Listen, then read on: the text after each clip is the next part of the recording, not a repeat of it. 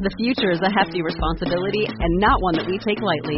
But then taking things lightly has never been what Hefty is about. That's why we've created the Hefty Renew program that turns hard-to-recycle plastics into valuable resources like park benches and building materials.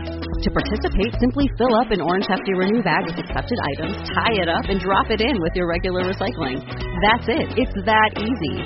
It's time to rethink recycling with Renew. Particular valued resources may vary by geography. More info available at heftyrenew.com. You're crazy.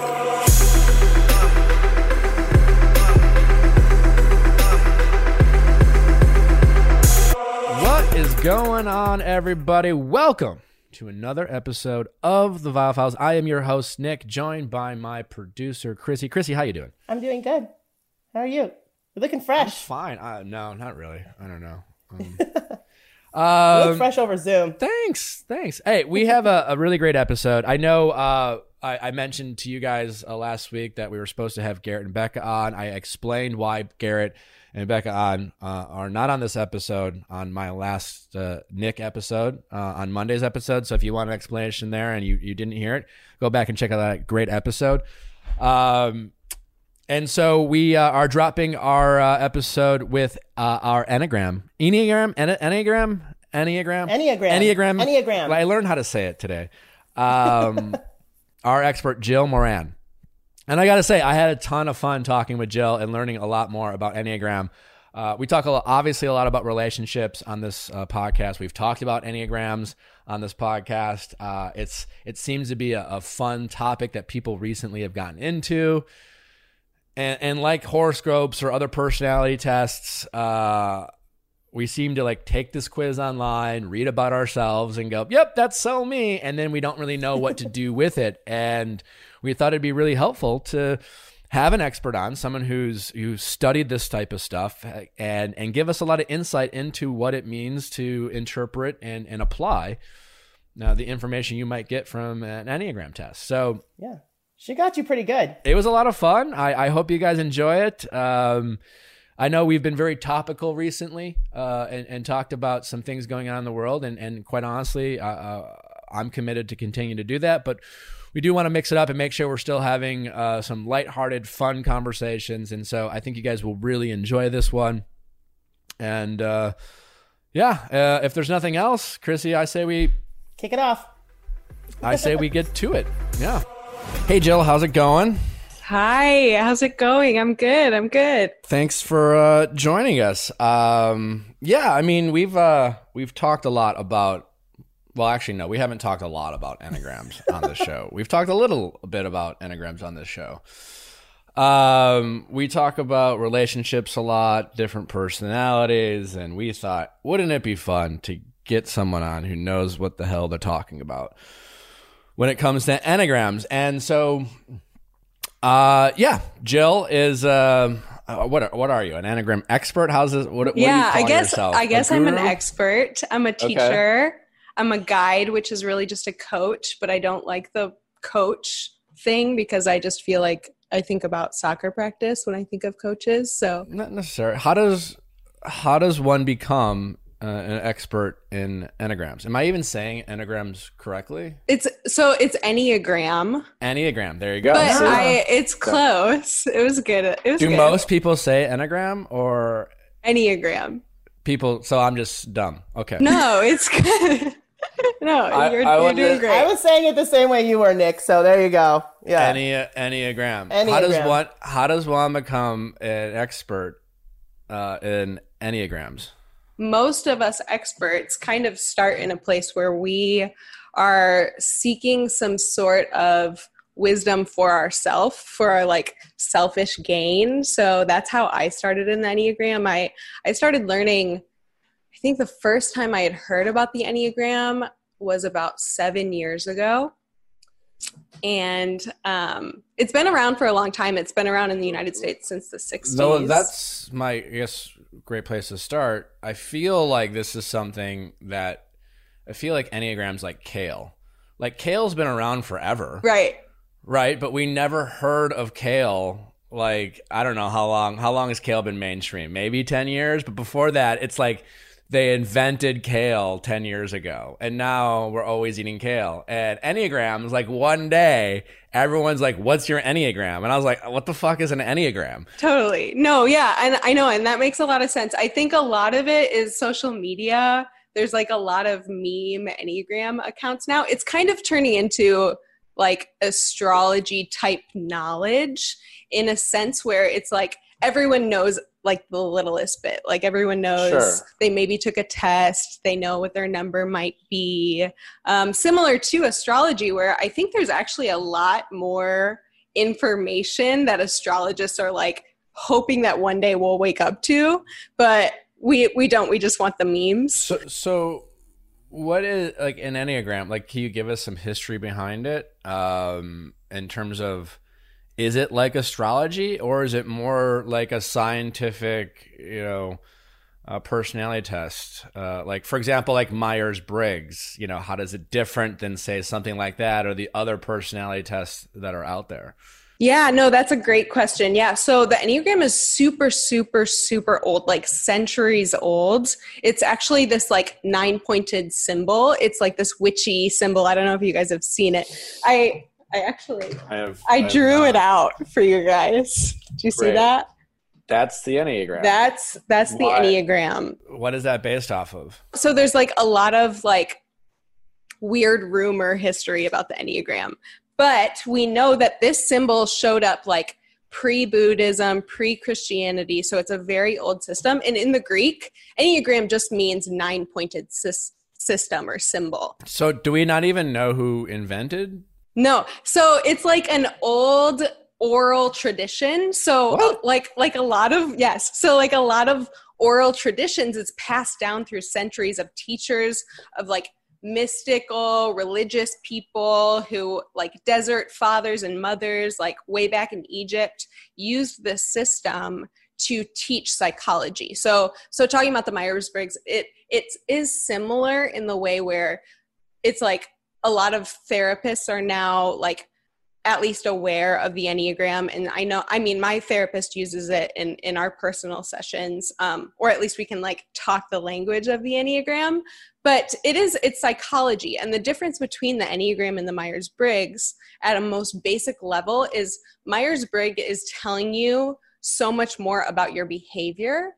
And that's why your Myers-Briggs can change over years, where the Enneagram is referring to your motivations, to what's driving you and your internal landscape, your internal stories that you're telling yourself. And so it won't change. Your number never changes in the Enneagram. Never.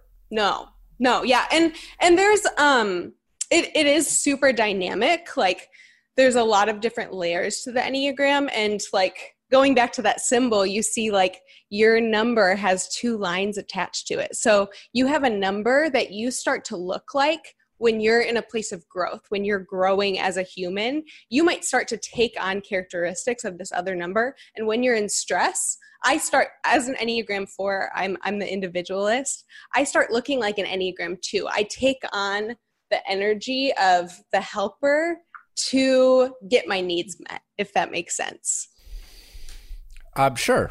Yeah. Sorry, there's so much. I'm throwing stuff at you already. No, this is great. I mean, I always find these like personality tests interesting. Like you said, like how you even got into it. It's fun. Like whether it's even horoscopes or Myers-Briggs or Enneagram. I mean, it's fun to learn about ourselves. And since we're all a bit narcissistic and vain, we love to like, it's fun to take tests and then have it go, yeah, oh my God, it's so me. Like this person sees me. But I think we do it like, yeah, I guess that's my question. Big question is, how do we apply these quizzes and tests, or the Enneagram, or, this is not a really discussion about Myers-Briggs or even horoscopes. Like, it's fun to take the test. It's fun to read ooh, I'm an achiever. Oh, that sounds flattering. And then and then you read some things, you'll be like, yep, that's so me. Like, it's totally me. Like, what do you do with that from that point, other than feeling like someone actually sees you for who you are, and it makes you feel like, you go around and be like, just, if you haven't heard, I'm an achiever. or I'm a helper, or I'm a loyalist. These all sound great. Like everyone, according to the Enneagram, is a wonderful human being. So I'm wondering, like, how do we go from like flattering ourselves to applying this information? No, and that's like a great question. And a lot of us Enneagram teachers are trying to allow the Enneagram to be a space where people start to actually ask that question. Like, how can I not just be this stereotypical box that this test has put me in, right? And I think like, I did hear one Enneagram teacher say one time that the Enneagram is like a palace, and knowing your Enneagram number is like the door. So people come to the door, they know their number, and then they stop. But there's like gardens and libraries and like beautiful things within the palace that you never get to because you're like just stoked on what your number is. But I actually know when people are really doing Enneagram work and really like doing like self-work, self-reflection work, when their Enneagram number becomes not so cool to them. Like they're not so stoked on it because they start to like dive into the shadow side, just like, which shadow side is like an Enneagram term, but like just the harder aspects of the things that are driving us. And when you're starting to pay attention to those and you see those patterns start happening in your life over and over and over again, that's when you either feel stuck or you start diving into like why those patterns are there and where they started and how you can start to heal those patterns. So that's really what the Enneagram is for. We say in the Enneagram that you actually have all 9 types inside of you. And our goal isn't to stick you in your type, but to have you grow to be able to love like all 9 numbers, not just your like egocentric way of loving people, right? Like we want to grow to be able to love people in all different sorts of ways. So how do we do that? So we can start at like the test, right? So y'all both took the test, right? I took the test a while ago. Yeah. I'm a 3 wing 4. Yes. Okay. So the first thing is there's no real Enneagram test. Oh, what do you mean by that? Because yeah, I mean, I took something. It was like passed around by a friend. It seemed pretty expansive. Like it took me, not like forever, but like it wasn't as if like it was a 5-question test and like this is who you are based off of 5 basic questions. No, like mine took like 10 minutes. So there's a lot of Enneagram tests out there. And what those are just tests that like Enneagram creators and like professionals have created. But the Enneagram isn't supposed to be something that you find through a test. And actually the best teachers will tell you that tests are only 60% accurate.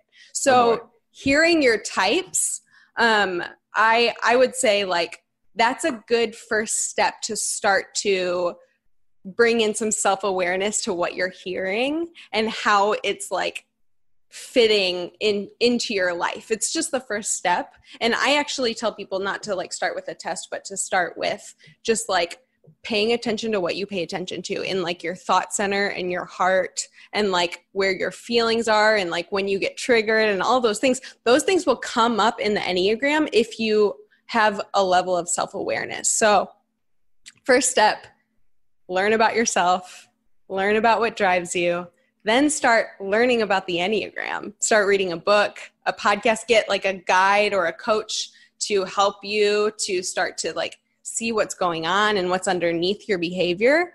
So that's where you start. And then going to your question of like, how do we use this? Like, how do we use the shit to like actually become better people? I think the Enneagram is like a roadmap for you. So like I said, every number has a stress line and a growth line.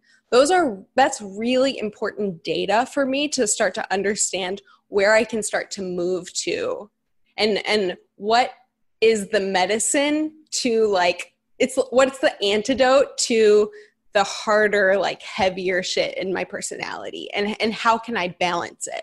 So for me personally, I'll just like speak to it personally.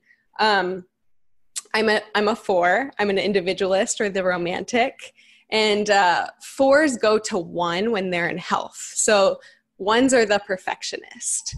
And fours, especially when we're in unhealth, we get really trapped in our heart spaces. We're like the most emotional type, and our head. So we start thinking about our feelings and feeling about our thinking.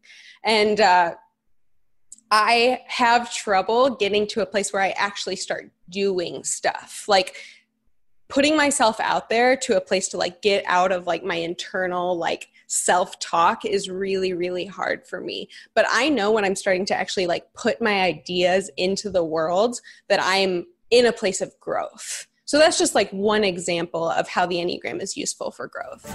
All right. You guys know I drink a lot of coffee. If you have been watching this podcast at all, and my teeth have gotten a little stained. And quite honestly, up until this point, I've been resistant to teeth whitening stuff. As an influencer, it's like the running joke. But I needed to get my teeth whiter, and so I've done a bunch of research. I'm ready to go. I'm ready to shine my teeth up, and I'm ready to do that with IntelliWhite, who just launched the biggest breakthrough in at-home teeth whitening in 20 years. That's amazing. With the Indiglow teeth whitening light system. And the reason why it's better than everything else is because they have the patent purple light, which is safer, faster, and better at breaking up dental stains than outdated blue light system. So I'm ready to go. Chrissy, I know you've been using it. I'm obsessed with it. I just got mine in the mail, so I'm jacked and ready to go. But this is after like me like looking into it and be like, all right, which one do we want to recommend to our people on the show? Look, I'll tell you, you'll be so excited. It's so easy. You kind of like, you brush your teeth with their paste. Then you take the gel. It has like this cool little brush on it. And you just put it on your teeth after you use the whitening paste.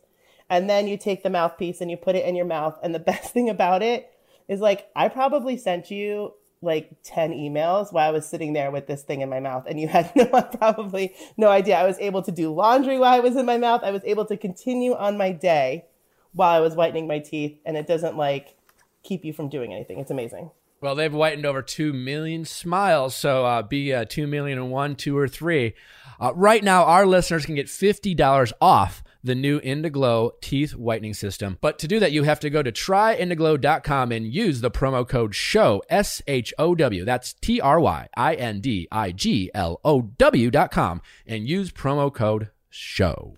Trying times, people, trying times we are in. I can only imagine that many of you are feeling stressed and that maybe even your mental health is a little taxed right now. And so we've talked about BetterHelp. There's never been a better time to check in, make sure your mental health where it needs to be. We do a lot of work on our physical appearance. We do a lot of work on our diet, but we always need to make sure we're doing a lot of work on our mental health as well. And BetterHelp is making that easier than ever. As we've talked about, you can do this from the convenience of your home. It's real simple. You just go on to BetterHelp.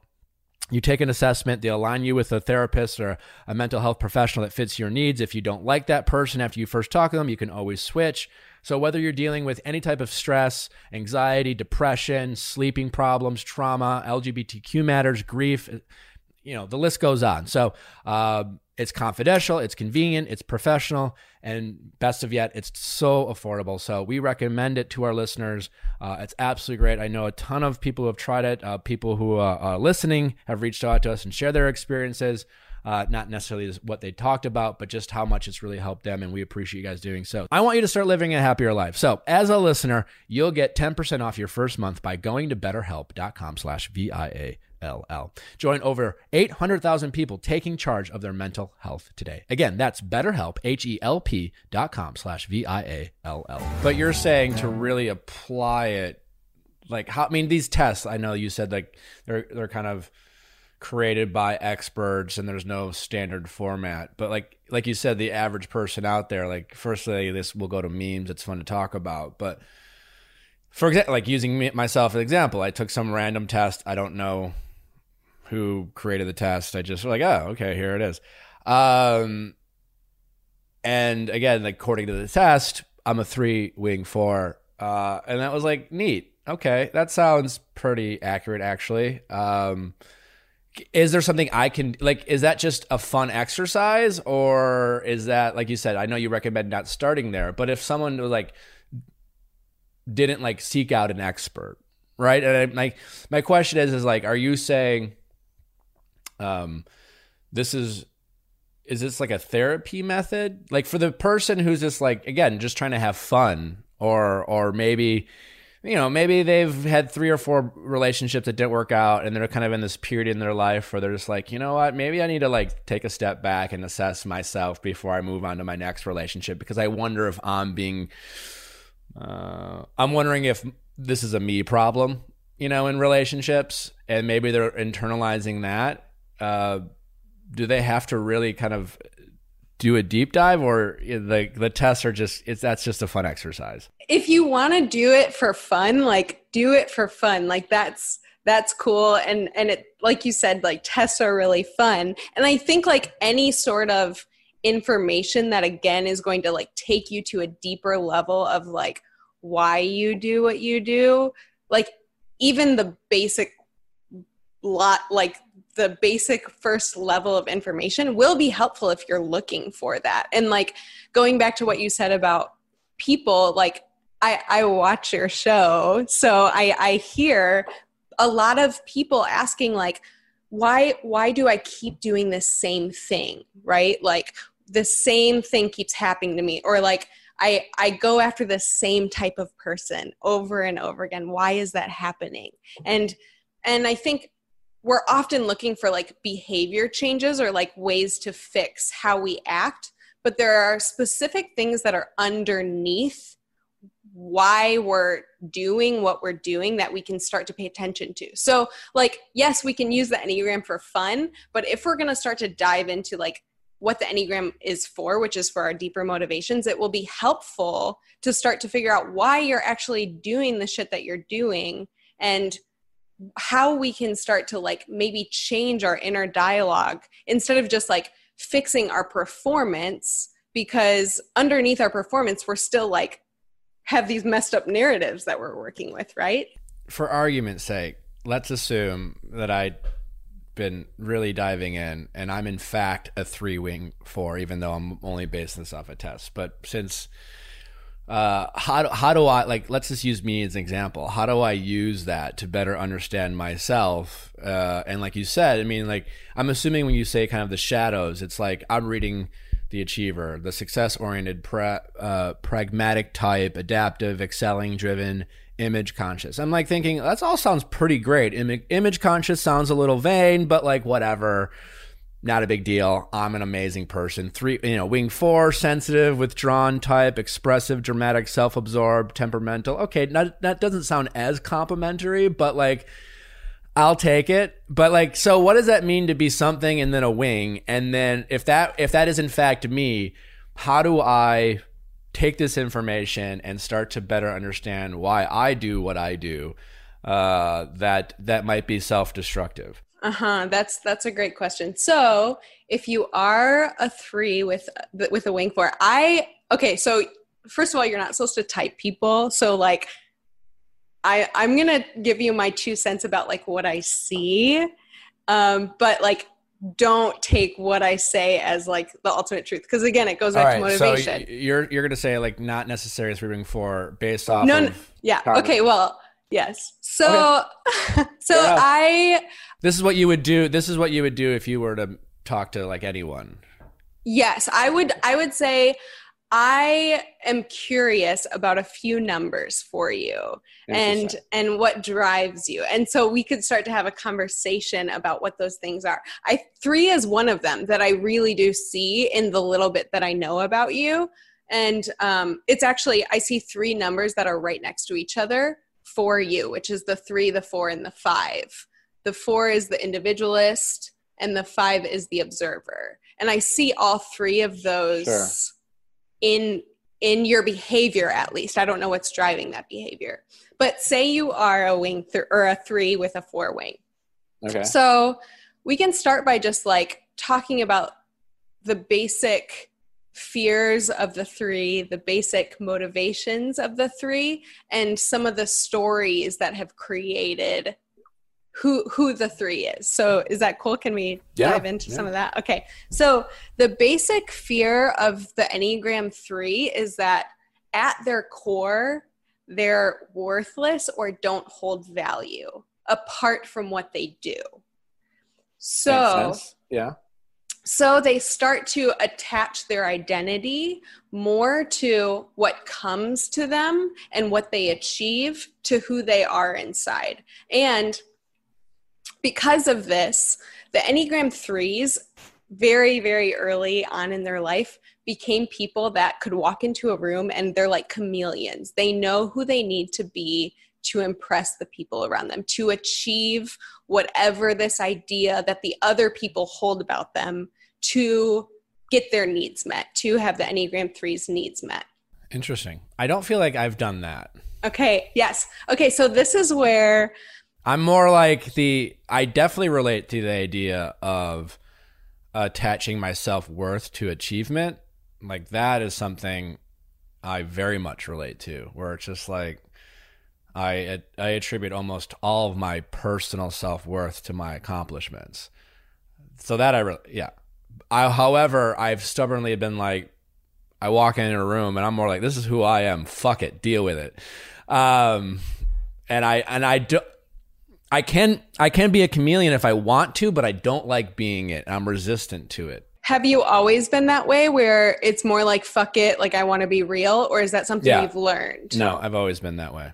Okay, so those are more 4 qualities. And that's why I was wrestling with this for you is, and it's funny.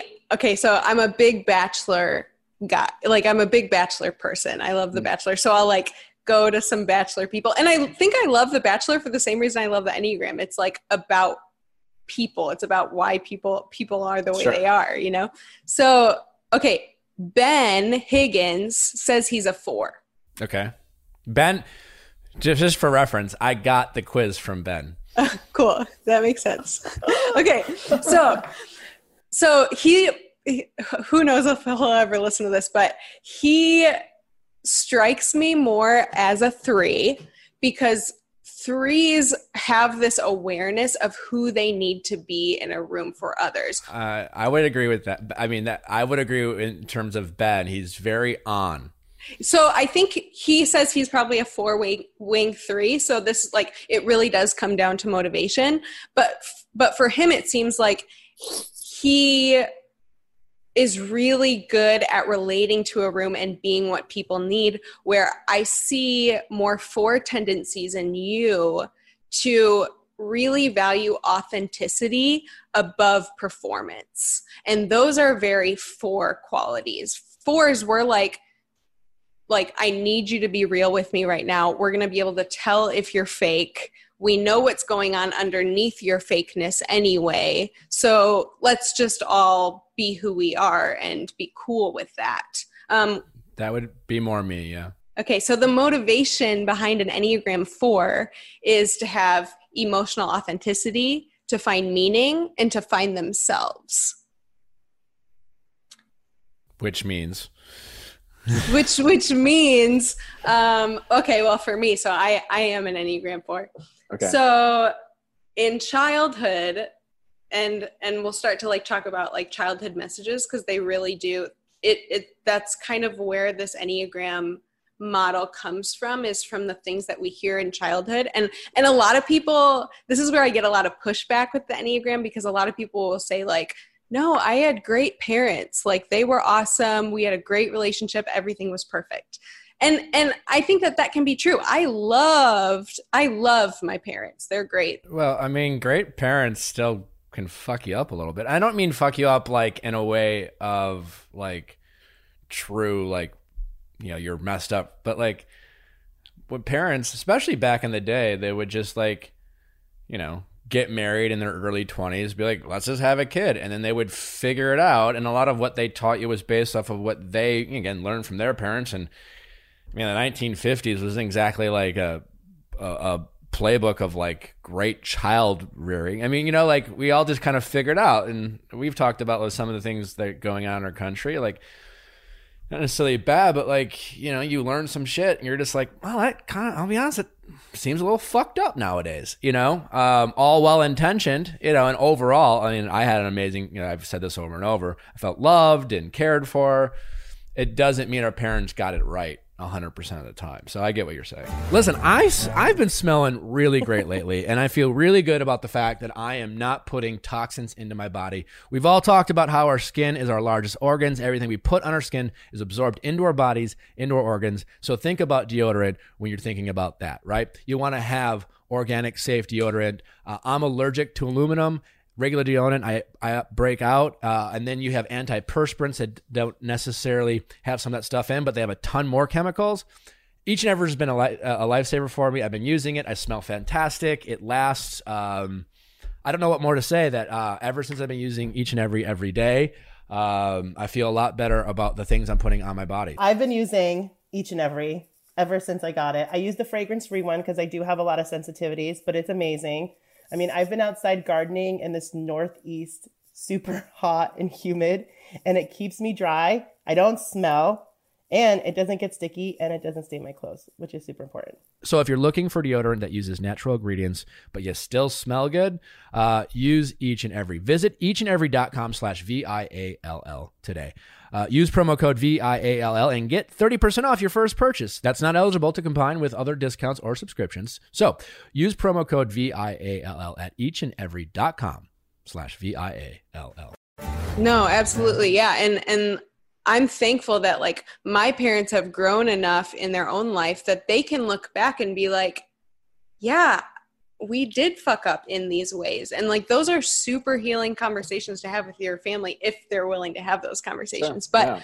But also I'm assuming like dynamic too. Like I have 10 siblings and like, I'm assuming myself or even my siblings have an Enneagram based off of, that childhood in terms of my parents, again, talking about always being focused on giving everyone attention. But I know for a fact that all of my siblings don't have the same perspective of the attention they did or didn't receive as a kid. Yeah. Same with me and my siblings. We're all very different. There's 4 of us and we had 4 different upbringings, but like my sister and I are 2.5 years apart, and we paid attention to very different things that our parents didn't do, which is a really and that's like a nurture versus nature conversation about like where your Enneagram type comes from.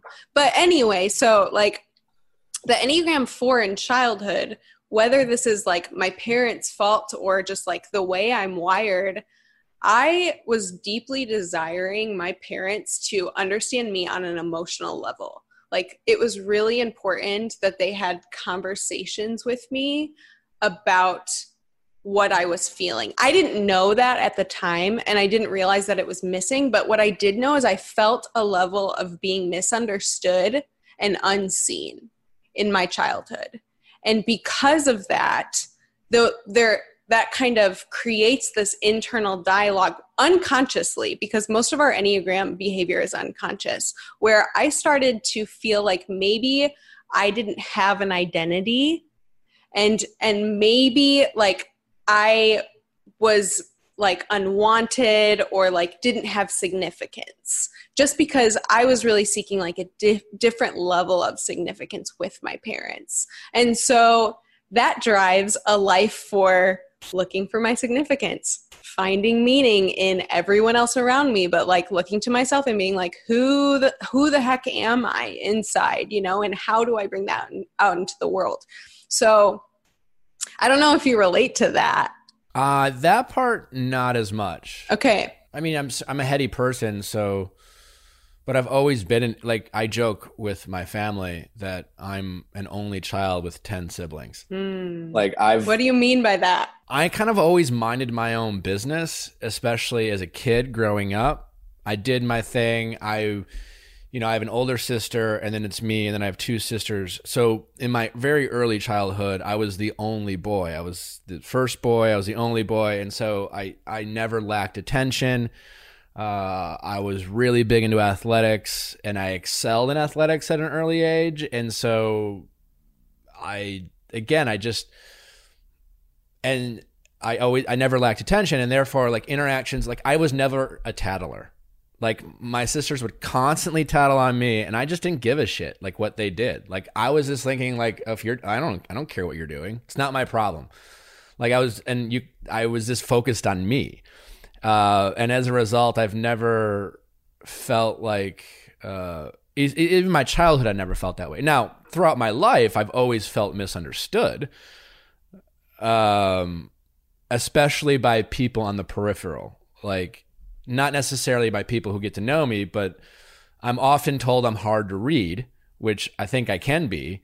And sometimes that's fun because I like to be mysterious, but at the same time, like people will then like to make a lot of assumptions about me based off of like, well, I mean, I don't know how to read you, but I'm going to go ahead and guess.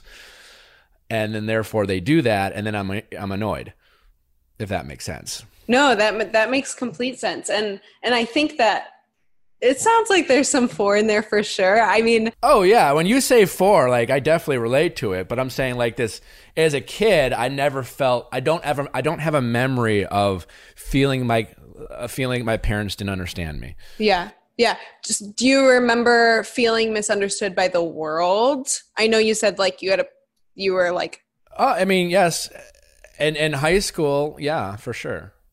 I've always kind of been this enigma my whole life where I don't like, it's high school, so I don't know how I was big into sports, but I liked art and I liked fashion and I liked to dance in high school. And again, when you're in high school, people like, say, The Bachelor, they like to, place you in these buckets, right? And identify like labels and things to you, especially growing up in, the Midwest and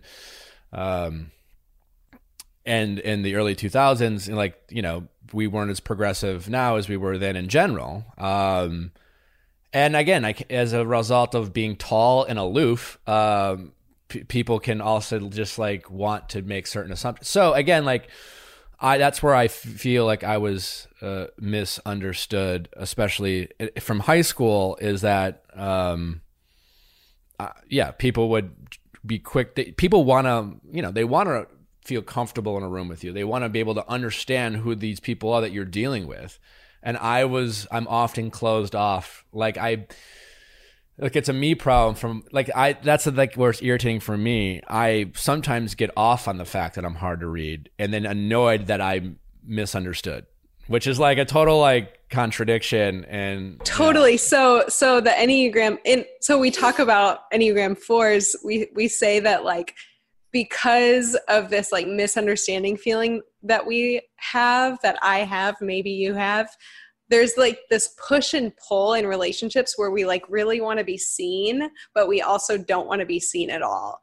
And I really relate to that. And similar to you, I mean, I don't know what your high school experience was per se, but like I really worked hard to win the attention of like those around me, like I ended up on the homecoming court and like all of those things. And I worked really hard for it. But the whole time I felt like I was an outsider. Like even on the inside, I had this feeling of being an outsider. And they say for Enneagram 4s, it's like we're watching a party and we're like watching through the window and our nose is pressed against the glass and we're like, please invite me inside. Like, just invite me to this party. Like, I really want to be a part of who you are. And then we get invited inside and we like feel like we don't belong. So there's this push and pull of like, we're in, but we also don't want to be in. You just want to be wanted. Just want to be wanted. And there's like a deeper level of wanting to be seen there, right? Like, I want to be seen for who I really am, not because I'm like, I belong to this whatever group. I relate to that. Yeah, you do. Just tell me I'm great, but I don't want to hang out with you. Yeah, for sure. Yeah. So, I mean, you could be a 4, you could be a 3. And like, what you said 5 though, investigator. Yeah. So 5 is the investigator. So what's interesting about the Enneagram, just for like some background on this, there's 3 centers of intelligence within the Enneagram. So there's a head center, a heart center, and a body center. And there's 3 numbers that are in all 3 of those categories. So like we all use our head, our heart, and our gut to know things, but all of us have a core way that we choose to like view the world through. So which ones are which? Yeah, so the 2s, 3s, and 4s are the heart center. The 5s, the 6s, and the 7s are the head center. And that's why I'm starting to bring this into the conversation, because we're moving into a different center. And then the 8s, 9s, and 1s are the body center. They're like gut people. They feel things instinctually. They're people that say, like, go with your gut a lot. I say go with my gut a lot, but I say it, but like I don't know. I'm very instinctual, more with other people than myself. How does that matter when like I'm good at reading people. I'm good at reading situations. I don't know if that has anything to do with myself or my Enneagram number. That's a 3 quality. That's a 3 quality. Okay. Yeah, it's part of that chameleon thing, because like you know what those people need in a sense. So you're saying as if I am a 3 ring 4 ring 3, I can't even talk.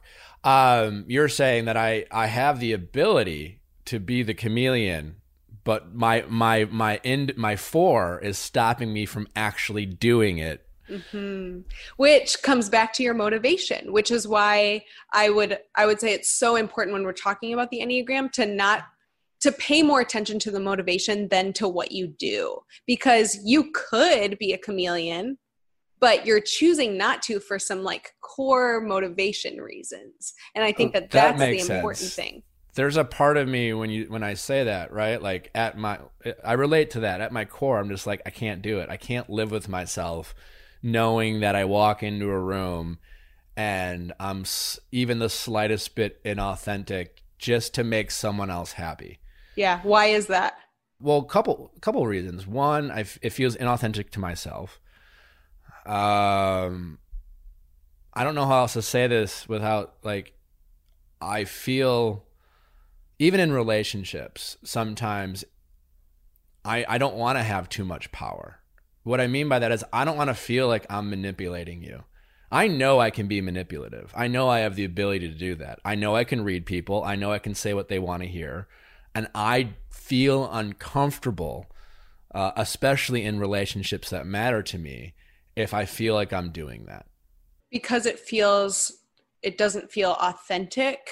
Well, it feels toxic in a sense. Like if I were in a relationship that's meaningful, like let's say romantic, and I was just like, I felt like I could read their emotions and I could read what they want. I knew what they wanted me to say, but I didn't totally feel that way, but they wanted it. Like I would be resistant to doing it because therefore I would think that that's not a relationship. That's I don't know what that is, but it's not something I want. And I think that's quite honestly been some of my biggest challenges, because I feel like I'm in those situations. And so where you feel manipulative in relationships? I feel like I could be, if we're really getting in the weeds, then the other person, like every relationship, I'm not but every relationship you want to have that feeling. And so I've ended up dating people that will do their version of pushing back but then that just turns into a fight because I'm just like, I don't know.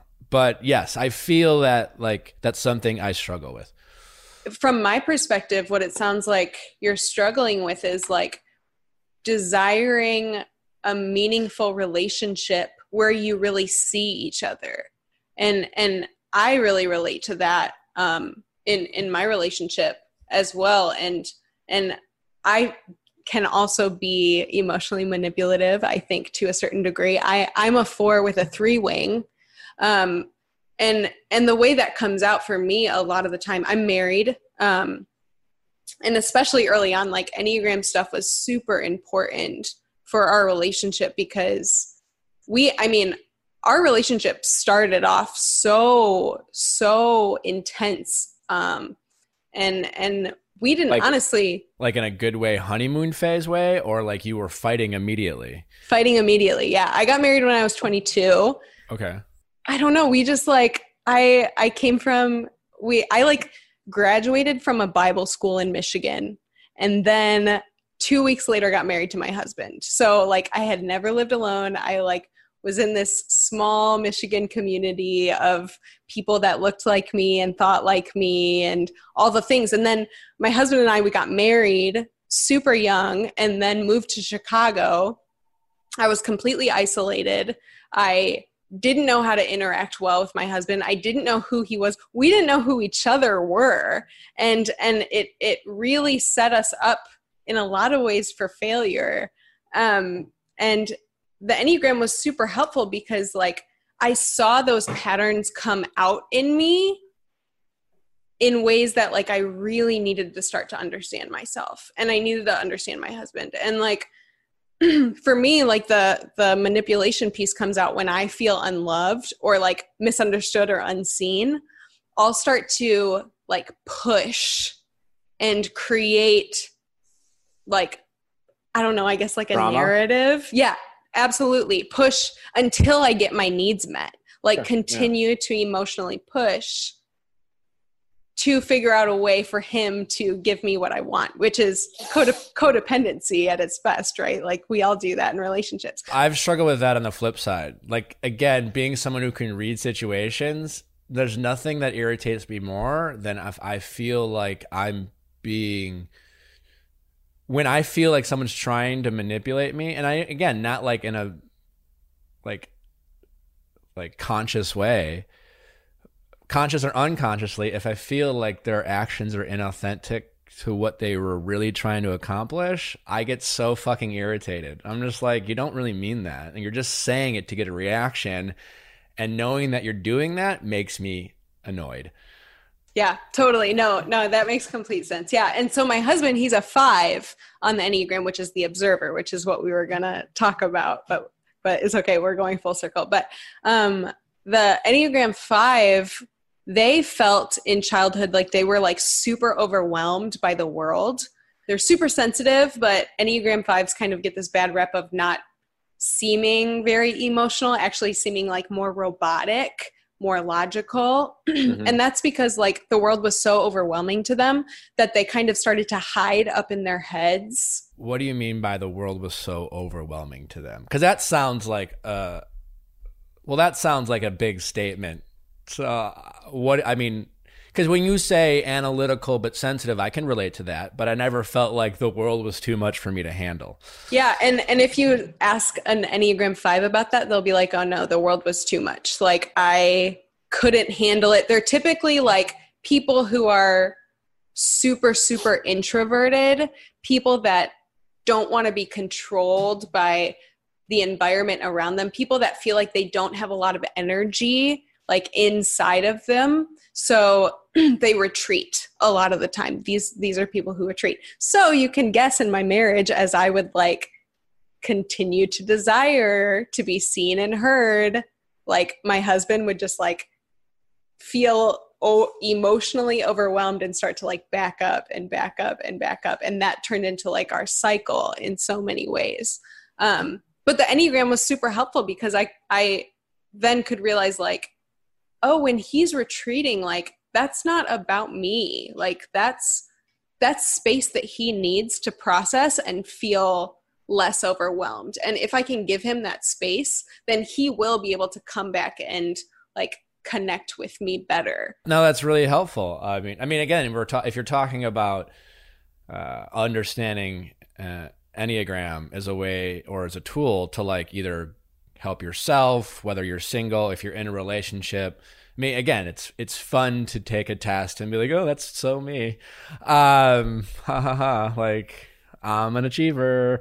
But yes, like we're often in relationships, in any relationship, quote, working relationship, romantic relationship, where we feel the disconnect. And you talk about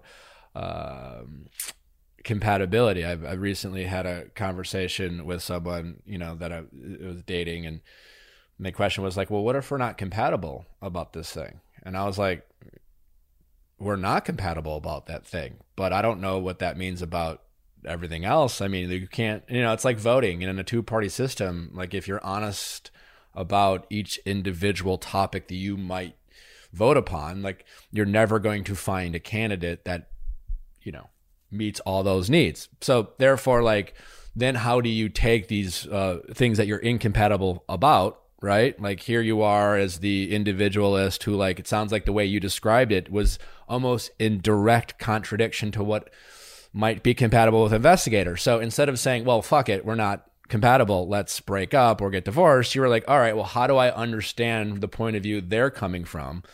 So that when we get to that situation, you know, again, it's like building, you're not going to expect the other person to jump across the river. You build a bridge and you meet in the middle. You know, like, how do you, and so I'm assuming, yeah, that's good to hear, is that these Enneagrams and like diving deep, ideally would help you see the point of view of your partner. And not only that, but see how you guys can, again, bridge the gap. Totally. Yeah, no. And people always ask, like, which Enneagram numbers go best together, or like which ones don't work out.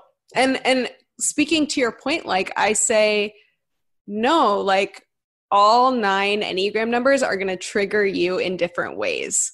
Like, that's just true about all of us. Like, there are things inside every type of Enneagram number, especially if people are like not in a place of health, where I can start to see how those specific traits are really affecting me. And similarly on the other side, like, we all have gifts, right? Like, we all have beautiful things that we bring to a relationship. So if we can like work with those, as you say, and really come to a place of like, again, not like looking at behavior, but understanding why those things are the way they are, and like have compassion and empathy for our partners, and use it as a tool to like get to know them in a deeper way, which I hope that we're all doing with our partners for our whole entire life, that we have a partner. Like, I think that's much more beautiful than just like being compatible. Like you said, like,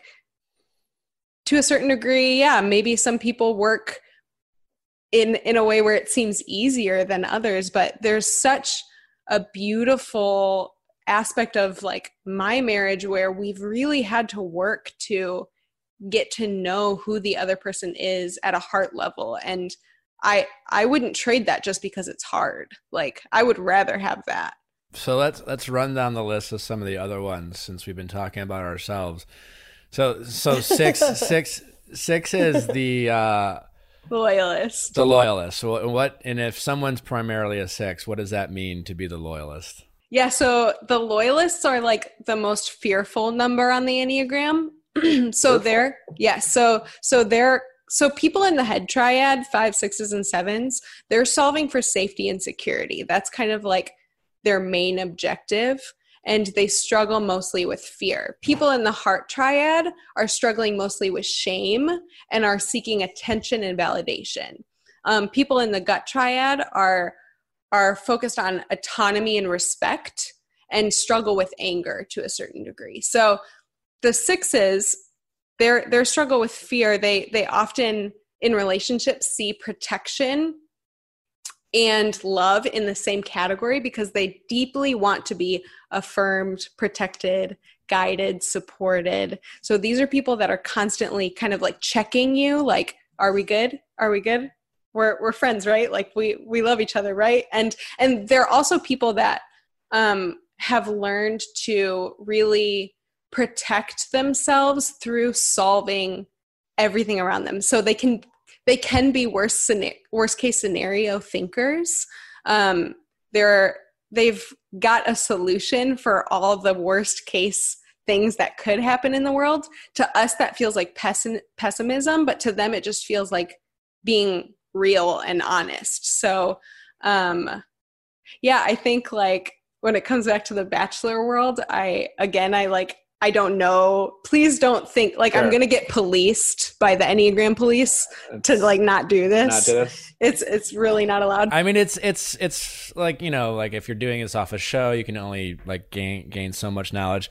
Ben has a podcast. I have a podcast. We've put ourselves out there in ways that I guess if you wanted to, like, still it's not like knowing us, but I get what you're well, saying. Yeah. And like, again, when I'm watching The Bachelor, like I'm kind of seeing it through an Enneagram lens. I'm like trying to figure out why they're doing what they're doing. We'll put out the disclaimer that you're not. Disclaimer. Yeah. But who's a 6? I think Jared falls into Jared Haben. Yeah. He falls into the 6 category. From what I understand, he constantly is trying to, he's fearful of what may happen. So he's going through all the scenarios that could happen. He's insanely risk averse, and yes, he likes his comfort, and he does check in. Yeah. I also think that Vanessa, to a certain degree, could have also been a 6 or is a 6. I don't know her as well. I mean, her and Jared are very different.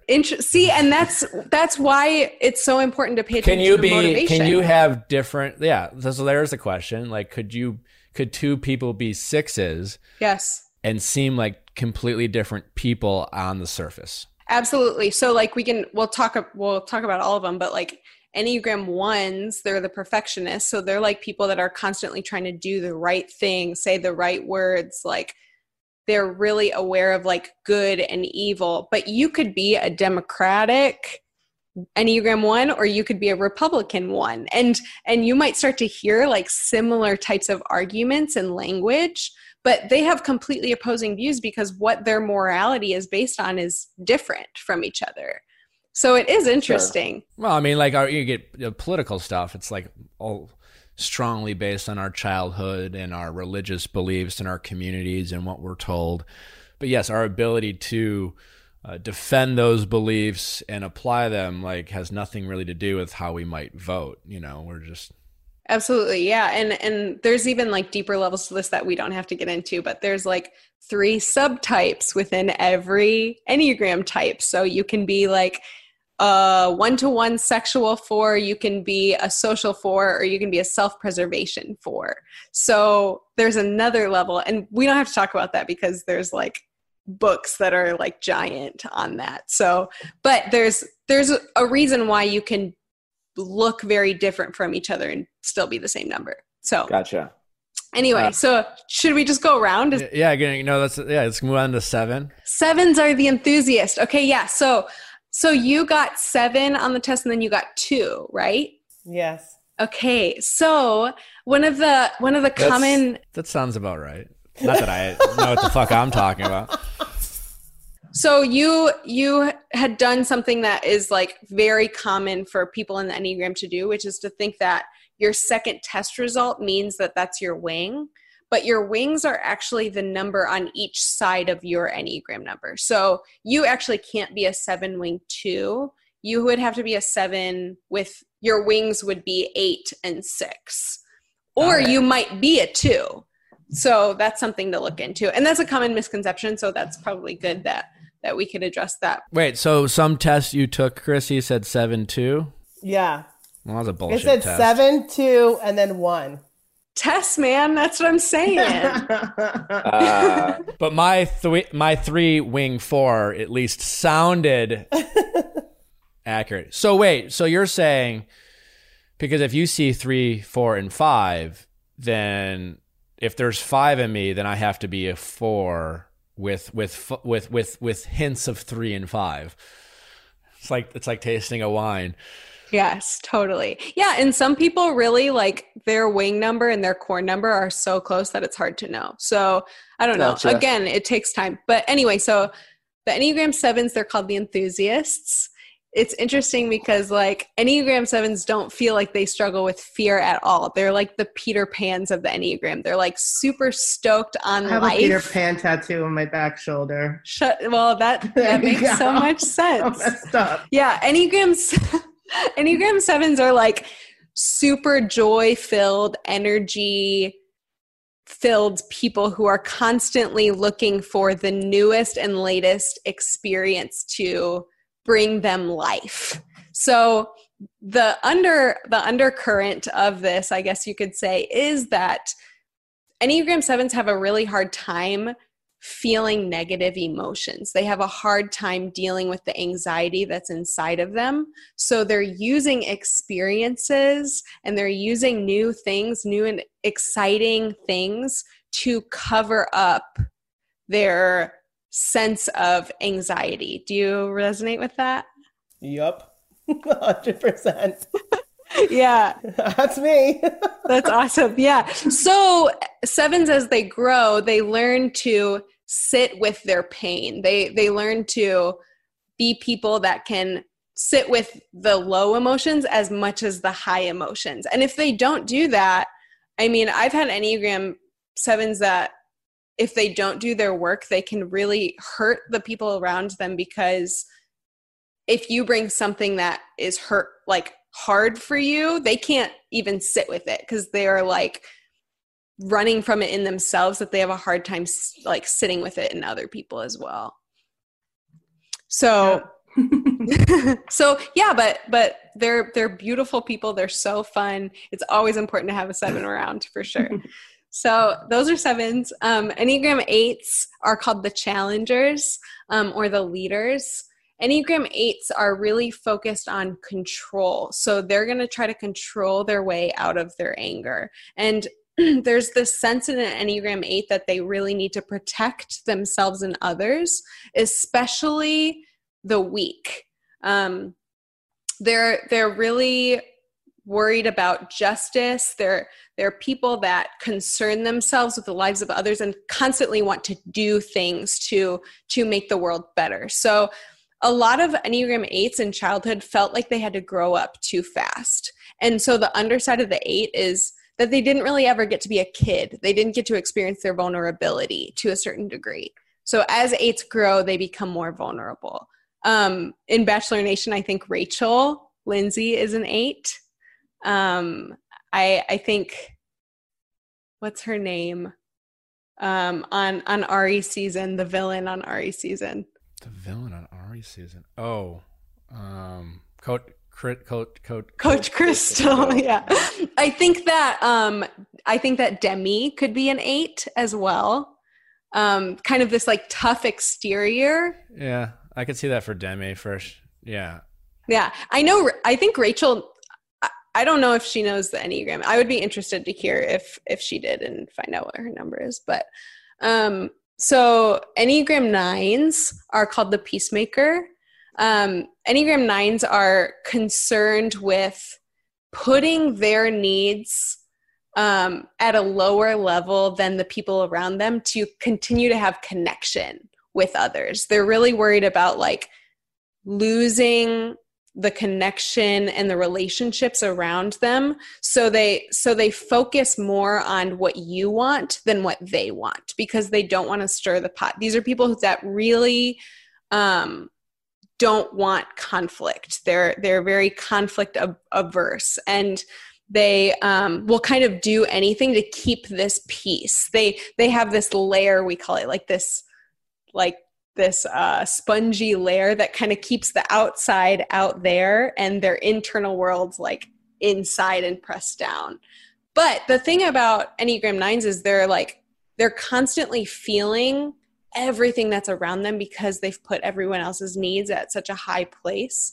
So they really, really have a level of empathy that they carry with them that is super, super beautiful. And if they can learn to have that same compassion for themselves as they do for others, they become really, really beautiful leaders.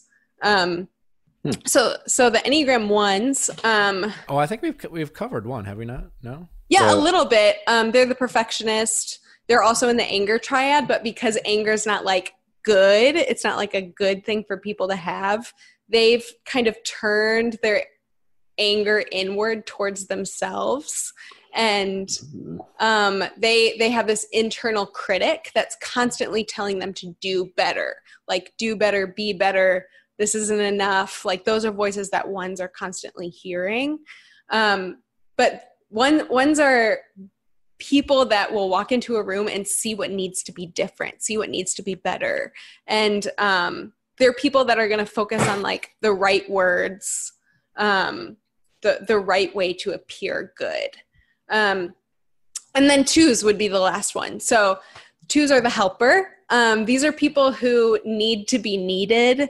They have a fear that they might be unlovable at their core. So they desire to get love through meeting the needs of people around them. These are people that are like super outwardly heart-led. So like their emotions are written on their face. They like cry easy. They're like really fun and loving, and just like, they're the people that in high school, like they gave us all a ride home and we told them we would give them gas money and then we never did. I can see that Ben's a 3 with wings 4 and 2. Yeah. Yeah, I could see that too. Again, like only Ben can say, but I see that. I would love to hear what he thinks about that. You talked about kind of the shadow element of this, and as you were going through this list, you describe it in a way that assumes everyone is inherently good, but the reality is that's not true.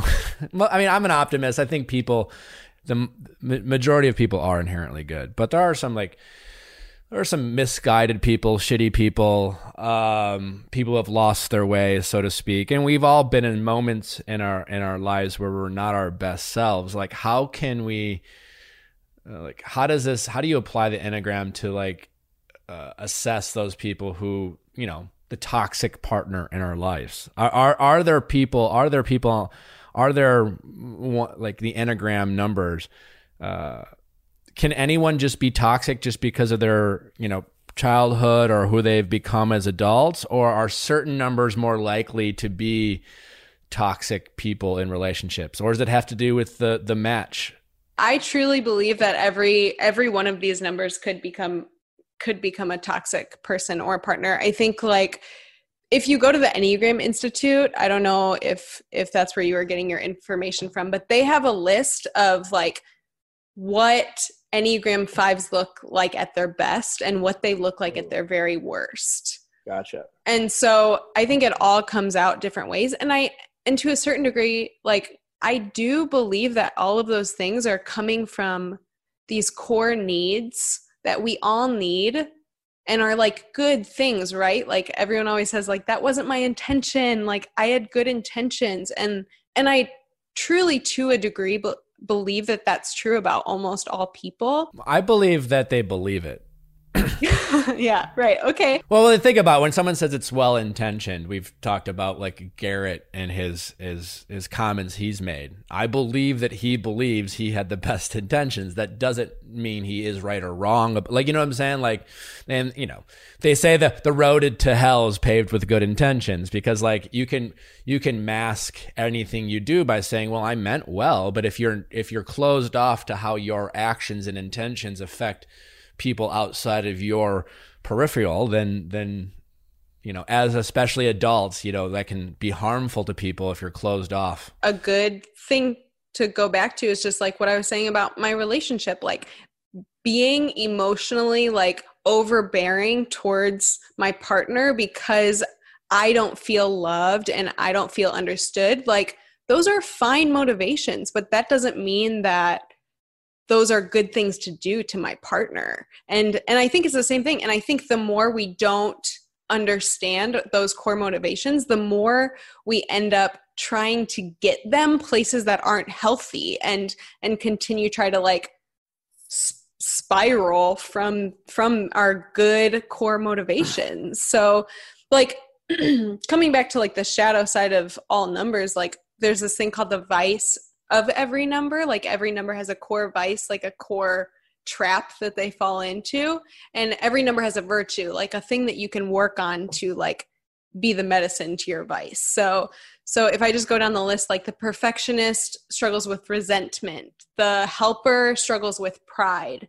The achiever struggles with deceit. The Enneagram 4, the individualist, struggles with envy. The observer, the 5, struggles with avarice, which kind of means greed. And that's a little bit confusing, but it's more hoarding time, hoarding energy, wanting to be alone.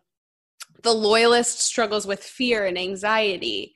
The enthusiast, they struggle with gluttony. They want to consume and consume and consume more.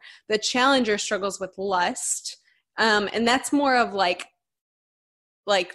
power lust. They're constantly on this need for power and strength. And then the peacemaker struggles with sloth. So dude, I know we're kind of keep going back to our own numbers, but obviously I can only speak for myself, and envy in my life, I can see that working in my life every single day. And I don't know about you, but envy for me is someone can be a karate instructor, like a black belt karate instructor who like goes around the world, and like maybe I've never cared about karate my whole entire life, but all of a sudden as I hear that they're like this awesome karate instructor that teaches people and like gets to go to cool places, I'm like, oh, I wish I was a karate instructor. Like I see the meaning in that, and I can do that a little bit. I will say when it comes to envy and jealousy, I feel like I'm really good at applying that in a positive way. Like, I have a sales background, so like and people in sales, a lot of salespeople, especially when you see people, or even in sports, right? Sales and sports, there's a lot of parallels in terms of when you see other people have success around you, a lot of people will immediately try to think of why that person was lucky, why they, why that they try to make excuses for the success that people have around them, as opposed to, and I've been good at like not doing that, but I still want what they want. I get that. I'm just like, well, how can I do that? So I do feel like that's why I'm like kind of good at a lot of different things. Like I'm not like a master at anything, but like why I can randomly paint and roller skate, and just like there's these little things I'm just like I want to get good at that. So I appreciate that as the individual and envy. Yeah, and you see the meaning in those things. You're like, I want to do these things because I think they're cool and have meaning and want to experience that. Yeah, well, this has all been very interesting. We probably could talk a lot more about it, but we're running out of time. But for those people who want to get more information, because I'm assuming they can, there's just all these little things that we kind of referenced but didn't dive into. Where can people find you, and where are some just kind of resources on the old internet or wherever where they can maybe get some more information and apply this type of thinking? Yeah, for sure. Yeah, so there's like so many podcasts, so many books, like years and years and years of knowledge and really recycled information. Like all us Enneagram teachers are just like reciting old Enneagram teachers talking. But if you want like individualized, like one-on-one, like a deeper dive and look at like who you are and why you are the way you are, I do a one-on-one masterclass that you can look into. You can go to my website, which is jillthehuman.com. I'm Jill the Human because my brother had a dog named Jill for a little while, and we lived together. And so I started to be Jill the Human, and then there was Jill the dog to figure out who peed on the couch that day. Yeah.